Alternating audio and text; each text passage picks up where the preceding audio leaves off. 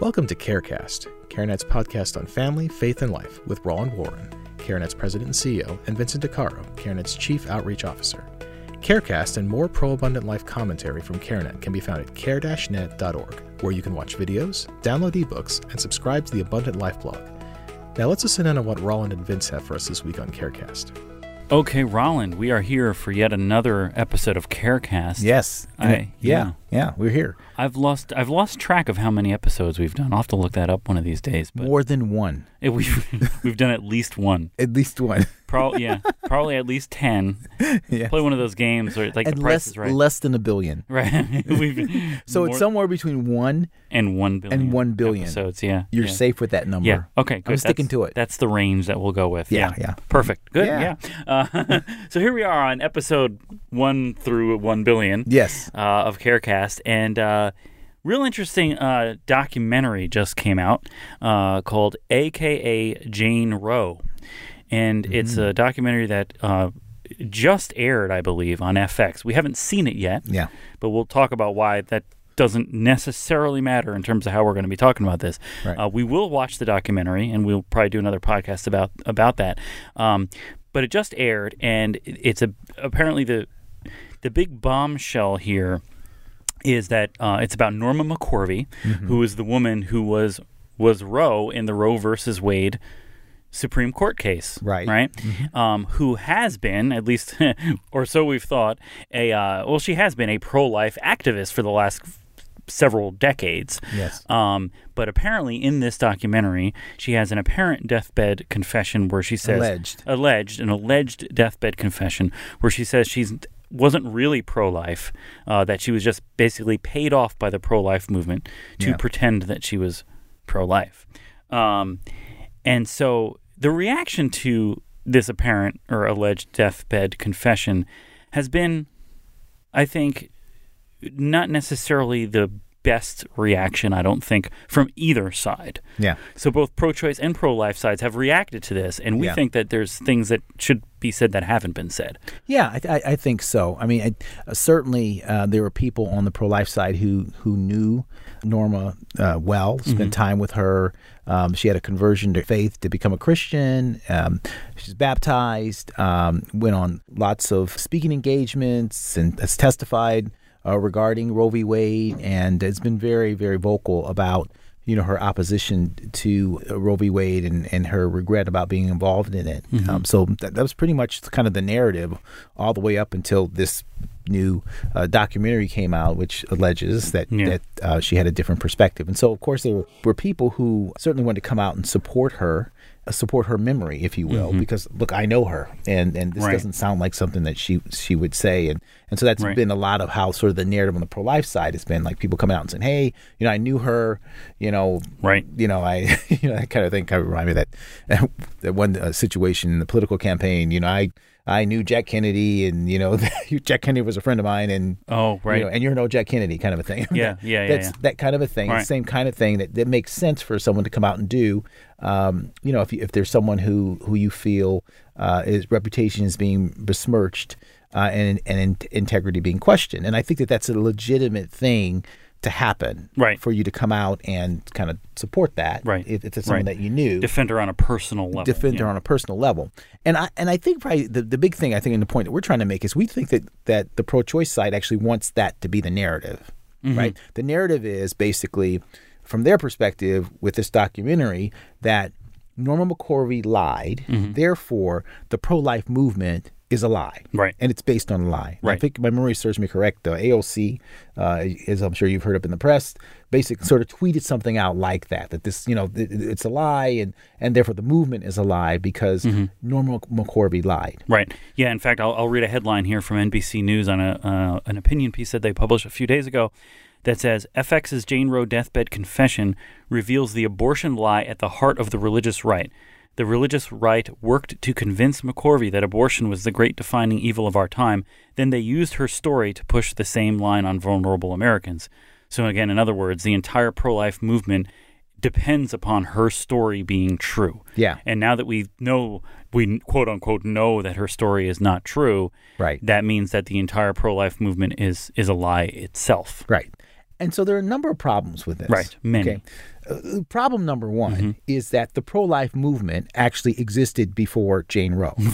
Right. It actually existed even before the whole Roe v. Wade decision. Right. This whole conversation about life happened way before that. In fact, it was this conflict around this issue that actually led to a Supreme Court decision one way or the other. Right. Exactly. So there was a movement that was basically saying that life begins at conception and it's worthy of protection. Exactly. And there was another movement that said, no, it doesn't. Right. Yeah. And that happened way before Jane Roe or Norma McCorvey, if you will, was even part of the picture. So the movement, and the conflict as a result of the movement was actually before her. So the movement can't be based on something that came after it. Yeah, it's like basing a house on a foundation that wasn't built yet. Right. We'll put the house in, and then we'll put the foundation in underneath, and then claim that the foundation was there first. Yeah. Exactly. And so that's an interesting thing, which the pro-choice folks want us to do, actually make the issue about whether she was lying or not. Right. And again, don't get me wrong, certainly protecting that, if in fact you knew her or whatever, is a perfectly legitimate thing to do. But in my view, you should kind of move the discussion very quickly away from that. Right. Because the reality is that's not the issue. Right. In a certain sense, it doesn't really matter. It doesn't whether matter or not this one person was lying. No, because it's not built on that. Right. So the pro-life movement is built on a truth, which is a foundational truth that existed before the movement. Right. Exactly. And you put the foundation on it. And what is that foundation? The foundation is that life begins at conception and it's worthy of protection. Yep. And that abortion ends a human life. Created in the image of God. And because of that, it is wrong. Right. And the movement is built on that foundation. Right. Exactly. You see what I'm saying? Yeah. Which is not a person. Right. Yeah. The other thing that you and I kind of talked about was how it's sort of part and parcel for the folks on the pro-choice side, and sort of in that kind of more kind of tolerance-based culture to have this sort of mentality about things. Like, this is actually how they think, which is that movements are based on narratives. Absolutely. That the narrative is what matters. Yes, not the truth. Right. In fact, they would probably say that there's generally no such thing as objective truth, right? Right. So the only thing that matters is narrative. Right. So if the narrative turns out to be wrong, then the whole movement must be wrong too. Yes. So it's not surprising that they think like this. But what's disappointing to me is now that I'm seeing people on the pro-life side kind of fighting with each other about Jane, about Norma McCorvey, a.k.a. Jane Roe. Exactly. They're fighting about her rather than sort of thinking about things in the way that you've just sort of laid out, which is, I hope she didn't lie, and I hope she wasn't used or abused or misused by anyone. But at the end of the day, the pro-life movement doesn't depend upon her. Right. Exactly. So, and especially, given kind of that perspective. So I see a real situation here that it's very important for us, again, on a personal level, if you have personal understanding, whatever, to defend that integrity, because I certainly would hope someone would do that for me if I was gone, and someone said something about me and whatever, and someone knew me or whatever, I'd hope that they'd come out and defend my honor, if you will, which I think is perfectly fine. Yeah. But I hope you're not waiting for me to do that at some point. No, I said others, right? So I'm trying to build more friends. I got like 2 friends. So am I one of them? It's probably a sensitive topic. Yeah. Yes, of course, Vince. That's very generous of you. You're one of my friends. I got one other person I'm depending on. I'll have to find out who that is. Right. But yeah, so that makes perfect sense, and you would hope that would happen. Right. But my view would be you should quickly pivot from that to say, in a sense, honestly, in terms of the abortion debate, it really doesn't matter. Right. Yeah. Because it's built on this foundational truth. And so if you're a pro-life person and you're kind of rocked because maybe she did lie, maybe she was deceiving, and that's rocking your faith in or your understanding of the pro-life movement or your commitment to the life issue because Norma McCorvey, is alleged to have, had a different view, then that's a problem with that because you should go back to the foundation, the foundation. Abortion is not wrong because she said it's wrong, because I say it's wrong, because you say it's wrong. It's wrong because God says it's wrong. Yeah. And he says it's wrong based on that foundational truth that these children in the womb are created in my image. Right? And they're not lives worth sacrificing, but they're lives worth sacrificing for. That's the truth that the pro-life movement is built on. Right. Not on a personality or a organization narrative. Or, quote, a narrative. Right. But a truth that is an immutable truth, fixed, unchangeable truth that is built upon. Yeah, exactly. And now there is one more irony here that is also worth. There's lots. We talk about irony a lot on this podcast, and this one's rich. Yeah, we should actually rename this the pro-life irony podcast or something like that. I don't know. But the irony here is that if the pro-choice movement's reaction to this story is true, that basically because Norma McCorvey lied, your movement is a lie.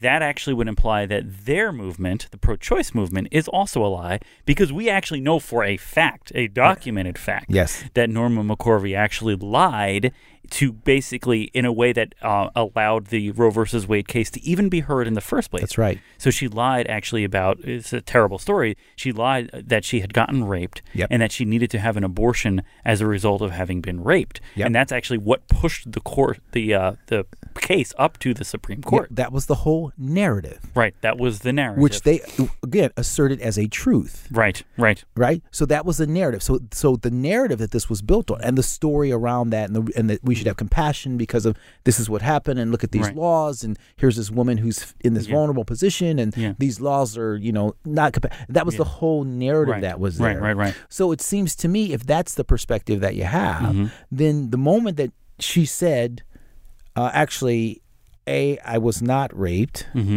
which she did admit. Yes, she said she was B, not raped. she actually never had an abortion. She never had an abortion. Yep. And put her child for adoption, if my memory serves me correct, right? And that those things were not true, which there's about 20 years or so of that perspective out there. Then if you're on the pro-choice side, you say, well, good grief, we should pack up our tents. Because our whole movement was built on... It was based on this narrative. That we said was true. Right. We've now found out that it was not true, that she was lying. Yes. Therefore, our entire movement must be a lie. If they were being logical and consistent, that is what they would say. And again, this is part of what frustrates me a little bit about the way the pro-life movement is reacting to this news, right? We're sort of taking the bait and kind of having this argument about whether or not she lied as if, it depends, the movement depends upon that. Right. And as you've so well articulated, it doesn't. No, her memory depends on that. Yeah, her memory does. And I think that certainly if you're someone who knows her and certainly if she's done great stuff and whatever, you should defend that memory. I think that's a perfect, wonderful thing. But don't confuse the memory, right, with what the movement is built upon. And I think as pro-life people, when we're asked about this or when someone asserts, well, what you're doing is, not good or evil or whatever it is because, it's alleged that this happened, that Norma McCorvey was not being truthful or was duping people, whatever it is. Again, your response should be, look, whatever the documentary, we'll see what that says and whatever, and if she did, and you can go through and have a discussion about that. But the reality is, honestly, in the grand scheme of things, in terms of what it means to be pro-life, it actually doesn't matter. Right. Because this movement, again, is not built on the memory of anybody, the statements of anybody. It's built on the truth. Right. That life is sacred. That immutable fact that life is sacred. Begins at conception and is worthy of protection. That's right there in our mission statement. That's what it's built on. Yeah. And for that reason, it's a movement that you support, that you should push forward. And from my perspective, regardless of what comes out. So anyway, I think that's an important thing as people listen to this to kind of understand that. It's not that we're trying to be critical of anybody and that kind of thing in terms of that, but it really is just kind of making sure that we don't, to your point, take the bait because they want to talk about everything except the truth. Right. Yep. About abortion itself. Right. They're always trying to distract. Distract away from the core issue. Yeah. Is this a life or not? And if it is a life, then it's worthy for protection. If it's not a life, on what basis are you saying it's not a life? That whole discussion of that discussion around, they want to move away from that discussion, that immutable, fixed, absolute truth and talk about opinions and all these other things, choices and all these other things, stories and narratives and all that other stuff. And I think that it's important that we, don't, to your point, don't take that bait because it's really trying to hook us and pull us in a direction that is more supportive to their perspective. Yeah, definitely. No, that's a great way to look at it. So thank you, Roland, for that. Stay tuned here to CareCast podcast. We'll more to come on this, I'm sure. Yes, absolutely. All right. Take care. Thanks, Roland. Bye. We hope you enjoyed this episode of CareCast. For more pro-abundant life commentary and practical resources, please visit care-net.org. There you can subscribe to the Abundant Life blog, giving you access to videos, ebooks, podcasts, and other resources to help turn your pro-life passion into pro-abundant life action. Until next time, we pray that God blesses you and yours daily.